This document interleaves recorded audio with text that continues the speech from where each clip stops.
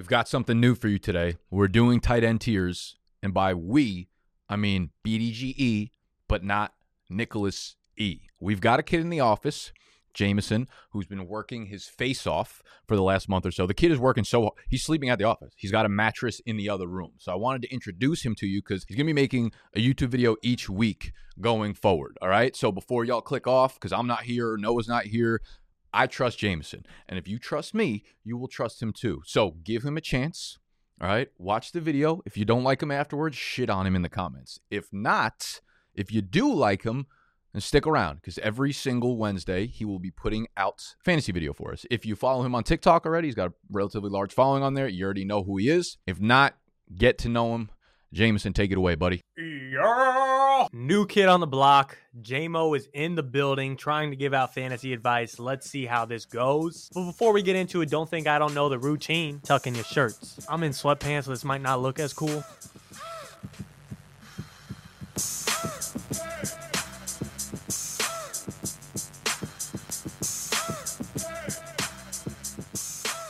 Flex your traps. And also, I'm not Nick. I didn't come up with that, so that also might hurt how many cool points it has. But kid's got to try, right? You know, he's got to follow the routine. I know the works. Flex your 6'5" traps, and let's get cooking. The way Cooper Kupp's going to start falling in these drafts, Travis Kelce could scoot up one spot. If you're watching this video, there's a good chance you know a little bit about fantasy football, at least a little bit. And if you know at least a little bit, you don't need a whole lot of explaining about Travis Kelce. He's the best tight end in the NFL. He has the best quarterback in the NFL. He's been a top 2 fantasy tight in the past 6 years in a row. That's all you need to know. I don't exactly agree with his 106 price because I think a guy that's now 34 years old, coming off of career highs, and I don't know everything, targets, receptions, touchdowns, and second most yards in his career, is a lot to expect them to just replicate. And you're drafting him with the 6th overall pick in fantasy drafts. A little pricey for me, but that's a video for another time. I still agree he'll be the tight end 1. I just don't agree with the price you have to pay for the tight end 1. I can believe in both things, but he deserves a top spot.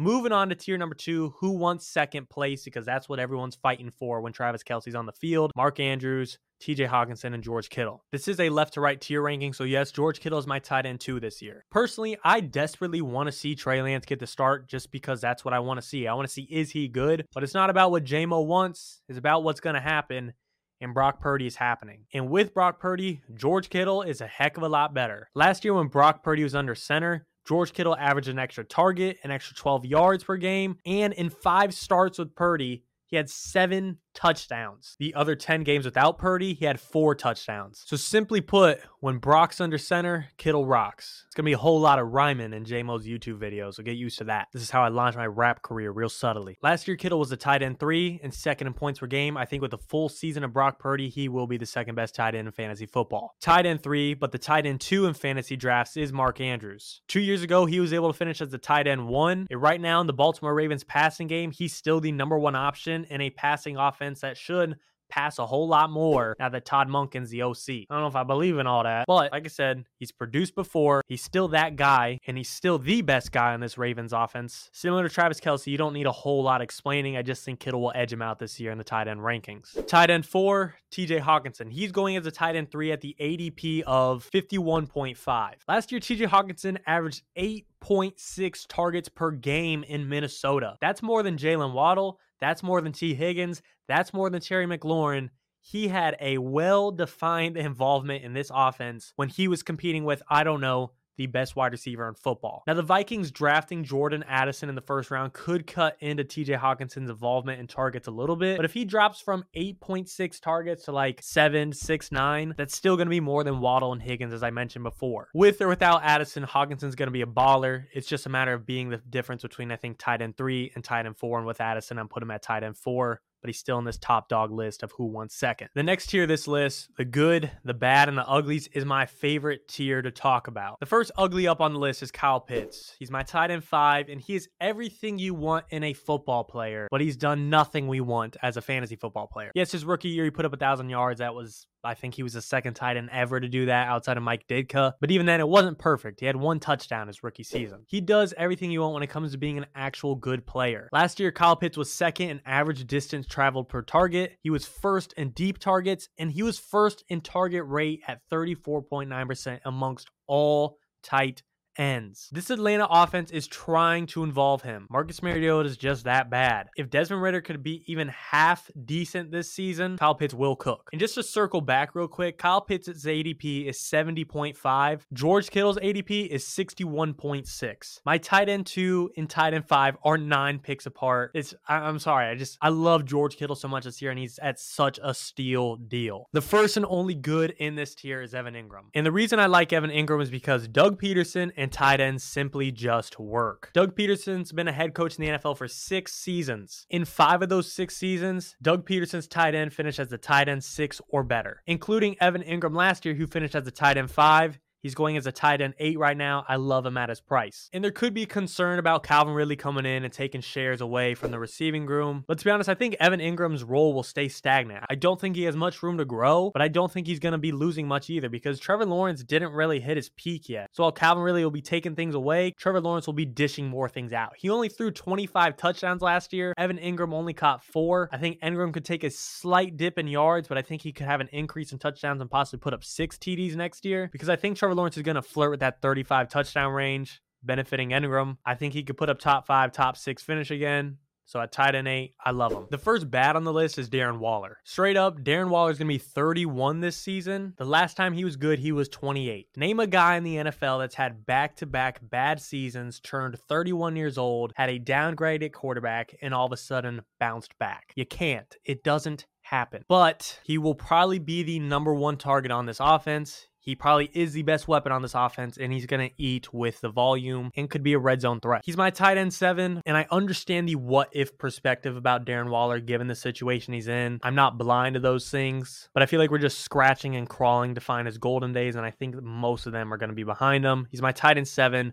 but I'm really not targeting him that heavily. Next up on the list, and the next ugly, is Dallas Goedert. And Nick in the office loves Dallas Goedert. Me and Gut, not so much. And I understand where J-Mo and Gut's hierarchy is compared to Nick's. Okay, but I believe in my Dallas Goedert take. Right now, him and Waller are bouncing back and forth between the tight end 6 and tight end 7 ADP. Right now, Waller's tight end 6, Goedert's tight end 7. Yesterday, it was vice versa. They bounce back and forth all the time. And the good news about Goedert is last year he was 5th in points per game, and he finished as a tight end 12 while only playing in 12 games. But the bad news is he's being drafted as a tight end 6, and he's never had a finish better than tight end 8. Goedert's meant to be seen as this safe, consistent producer. And while that's true, when you're drafting him at a price and ceiling of which he's yet to reach, that's when you all of a sudden throw unnecessary risk in the equation and it becomes a slightly ugly situation. Back with the rhymes. My God, am I spitting or what? Holy shit. Equation, situation, that rhymes, yeah. So yes, I agree. Goedert at tight end 6 probably won't fall outside of his top 10 if he sticks with a healthy season, but I don't really see him living up to the tight end 6 hype. I think he's a good player, and I think if you draft him at tight end 6 and he becomes tight end 7 or 8, that's still a good season. It's just a little too expensive where he's going in drafts for me. Next tier, fingers crossed here. Between David Njoku, Pat Freiermuth, and Dalton Schultz, if you draft one of these guys, you're basically just crossing your fingers and hoping they have a top 10 finish. And I've been left to right the whole time in the tiers, but I think this tier is kind of just based on your preference of risk tolerance. If you like going big, you like going all in, you like going home, David Njoku is going to be your boy. He was a tight end 11 last year. He's going as a tight end 9 right now. And now he's playing with the best quarterback he's ever had. The question is, does that best quarterback he's ever had still exist? Njoku's never broke 700 yards and 4 touchdowns in a season. There is potential for both of those to be shattered this year. We just can't really 100% bank on it. He's got the highest risk, but he has highest upside. Next, second highest risk, second highest upside, Pat Freiermuth. Pat Freiermuth is going as a tight end 10 right now, and he was the tight end 7 last year. Last year, Freiermuth put up 732 yards and 2 TDs. His rookie season, he put up 497 yards and 7 TDs. If the yards and TDs could get on the same high page, there's a breakout season of brewing for Pat Freiermuth. So there is a path to him being a top 10 tight end in fantasy and then some. He's done it before, but it's not a yellow brick road path. Well, actually, Yellow Brick Road in Wizard of Oz was a pretty rough journey for that crew, but you get what I'm saying. It's not going to be easy. He's still going to be the third option on this team behind Deontay Johnson, behind George Pickens, and he still needs Kenny Pickett to be that dude. Like if Kenny Pickett goes out there and throws 19 touchdowns this season, there's not a lot of eating available for Pat Freiermuth. He's going to be on a calorie count. There's not many TDs being thrown around. And then the safest play, but by far the lowest upside, is Dalton Schultz. He's currently the tight end 13. I threw him up to the tight end 11. And that's because throughout Dalton Schultz's career, he's never finished worse than the tight end 11. That's the good news. The bad news, a lot of good news, bad news. I like to weigh out my pros and cons. You guys need all the information. You deserve it. Bad news, he's on a new team. He's on the Houston Texans with their rookie quarterback, and we don't know how good they're going to be. Probably not very. But I will say the Texans head coach DeMeco Ryans came from the 49ers. Something tells me he knows how important having a good tight end is. George Kittle, for example. And the Texans got Dalton Schultz very rapidly in free agency. He was a priority for this team. I could see him being a safety blanket for CJ Stroud, but given a rookie quarterback, I don't think he'll finish higher than tight end 8. I don't think he can, but I don't think he'll finish anything lower than tight end 14. Tight end 11, I got him in the middle. I think he's in a safe range. You could count on him week in and week out. He won't lose you your league. Probably won't win it by any means either. Final tier, my boys, my guys, my squad. These are just guys I like personally that I've thrown together. Couldn't come up with a name for them. I just got a hunch about them. There's going to be some statistical and logical takes, but I also got a little bit of love for him. Number 1 is my tight end 12, Dalton Kincaid. The Bills didn't absolutely need Kincaid. They wanted him. They realized in this league, if you want that extra push in the NFL playoffs, unless your team has Patrick Mahomes, even though Josh Allen's a unit, you need more than one great weapon. Stephon Diggs can't do it alone. So they spent that first round draft capital to get that second guy in Dalton Kincaid. I do think Kincaid could have a slower start because Knox is still that veteran with the title as of this moment. Gabe Davis is coming off a career year, but in the back half of this upcoming season, I think is when Kincaid ramps up and shows why he was a first-round pick. It could maybe even make a late push of Rookie of the Year. He's getting great reviews from camps. He's getting great praise and quotes from his teammates, specifically Von Miller. I love the kid. I watched him live in college against the Florida Gators. He's a unit. My tight end 13, Chiggy. And what's funny with Chiggy in this Titans offense now, they're starting to remind me of their 2019-2020 offense. And it's not a verbatim comparison, but in 2020 and 2019, when the Titans were making good playoff pushes, their offense looked like this. A young stud wide receiver that could break out. A.J. Brown, that can now be Burks. And this is probably the worst comparison of it. Corey Davis, a D-Hop, but a guy that had the wide receiver 1 role and was waiting for the baton to be passed to the next guy. Corey Davis to A.J. Brown. D-Hop's walking in as the wide receiver 1. He's the alpha. He's a veteran of the league. And him and Corey Davis are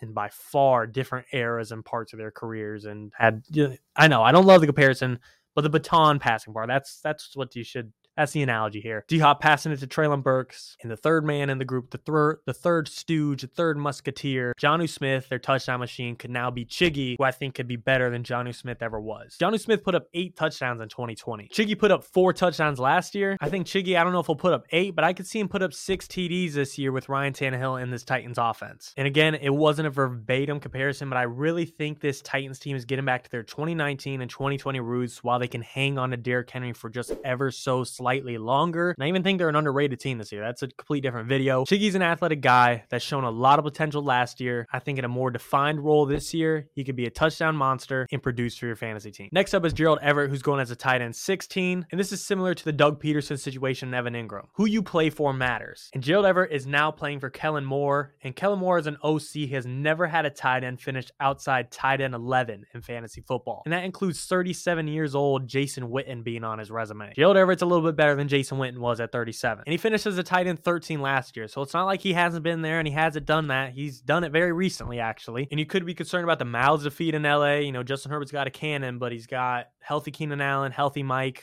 rookie Quentin Johnston, even Austin Eckler, who could absorb 100 targets. And now I'm trying to sell you on Gerald Everett. But Herbert throws over 280 yards a game. That's his career average. When Kellen Moore got to Dallas, he increased Dak Prescott's yards per game by over 40. What do you think he's going to now do with Justin Herbert, who already averages well over 280? Probably going to turn him into a robot, just shooting missiles left and right. And Gerald Everett's going to be catching them right here and right there. I think where he's going in drafts is right near perfect with some upside. I don't see much risk to him at all, given him being tight end 16. I could see him push a top 12, top 10 finish this season, and I really don't see him falling past 16. So with Justin Herbert's cannon, adding Kellen Moore, and Kellen Moore's history of tight ends, Everett might be your dude. Next up is Tyler Higbee, who I probably have the least concrete take on, but it just didn't feel right putting him a tier below with like Cole Kmet, Taysom Hill, Sam Laporta, Greg Dulcich. Right now, Higbee's going as a tight end 15, and here's his finish for the past 4 years. 2019, tight end 8, 2020, tight end 17, 2021, tight end 14, 2022, last season, tight end 6. Based on that, based on where he's going right now, tight end 15, it feels like Higbee's being drafted a lot closer to his floor than his ceiling. And that might be oversimplifying things a little bit, but a little cherry on top that I could throw in there is with the Cooper Kupp injury, if he's out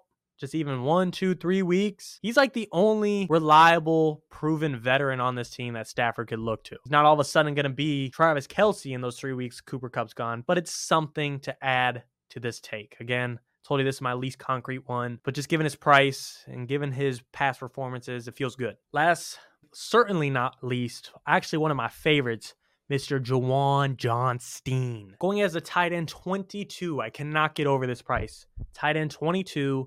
Last year, he was the tight end 8 and upgraded at QB. Tight end 8. He had 7 touchdowns last year, tied for the 3rd most. If all you're trailing in touchdowns is Travis Kelce and George Kittle, you're doing all right. 7 touchdowns may seem like an anomaly, it may seem like a lot, but Andy Dalton only threw 18 last year. I think with Derek Carr coming in, who averages about 24 a season, 7 might seem high, but when Derek Carr is dishing more out, it could become the new average. Maybe not 7, maybe 5.5, 6. But at tight end 22, if he falls from 7 touchdowns to 6, he's still an amazing deal. And I think they'll pair up well. Last year, Juwan Johnson was 6th in average distance travel per target. Derek Carr was 5th in deep ball attempts. This should be a good pair. And we've seen before Derek Carr could produce a more than good fantasy season for a tight end. And I don't think it's fair to compare Juwan Johnson to peak Darren Waller, but Juwan Johnson's an athlete. He ran a 4.56 40. He's not Isaiah Likely or Jelani Woods or Darnell Washington, who are these great athletes who are just waiting for the situation to put it all together. Juwan Johnson's proven himself. He's that guy. Finished as a tight end 8 last year. Tight end 22 is just a complete joke. That's it for the top 16. These last few guys I'll just mention because I know you guys might have questions about them. Greg Dulcich, Cole Kmet, Sam Laporta, Taysom Hill.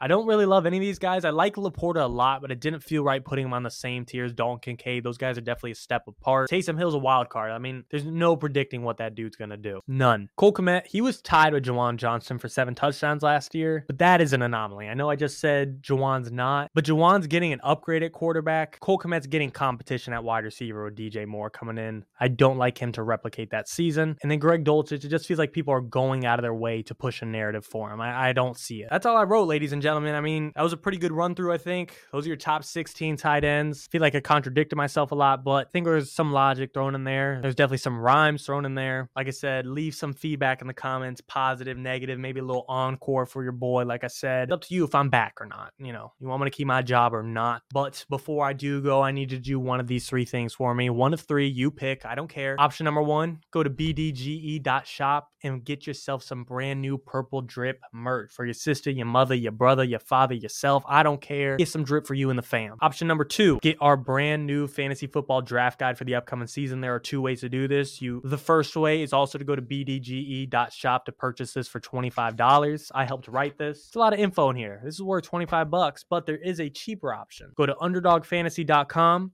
Use code BDGE, deposit $10, 1, 2, 3, 4, 5, 6, 7, 8, 9, 10, and you will get this draft guide for free. For free.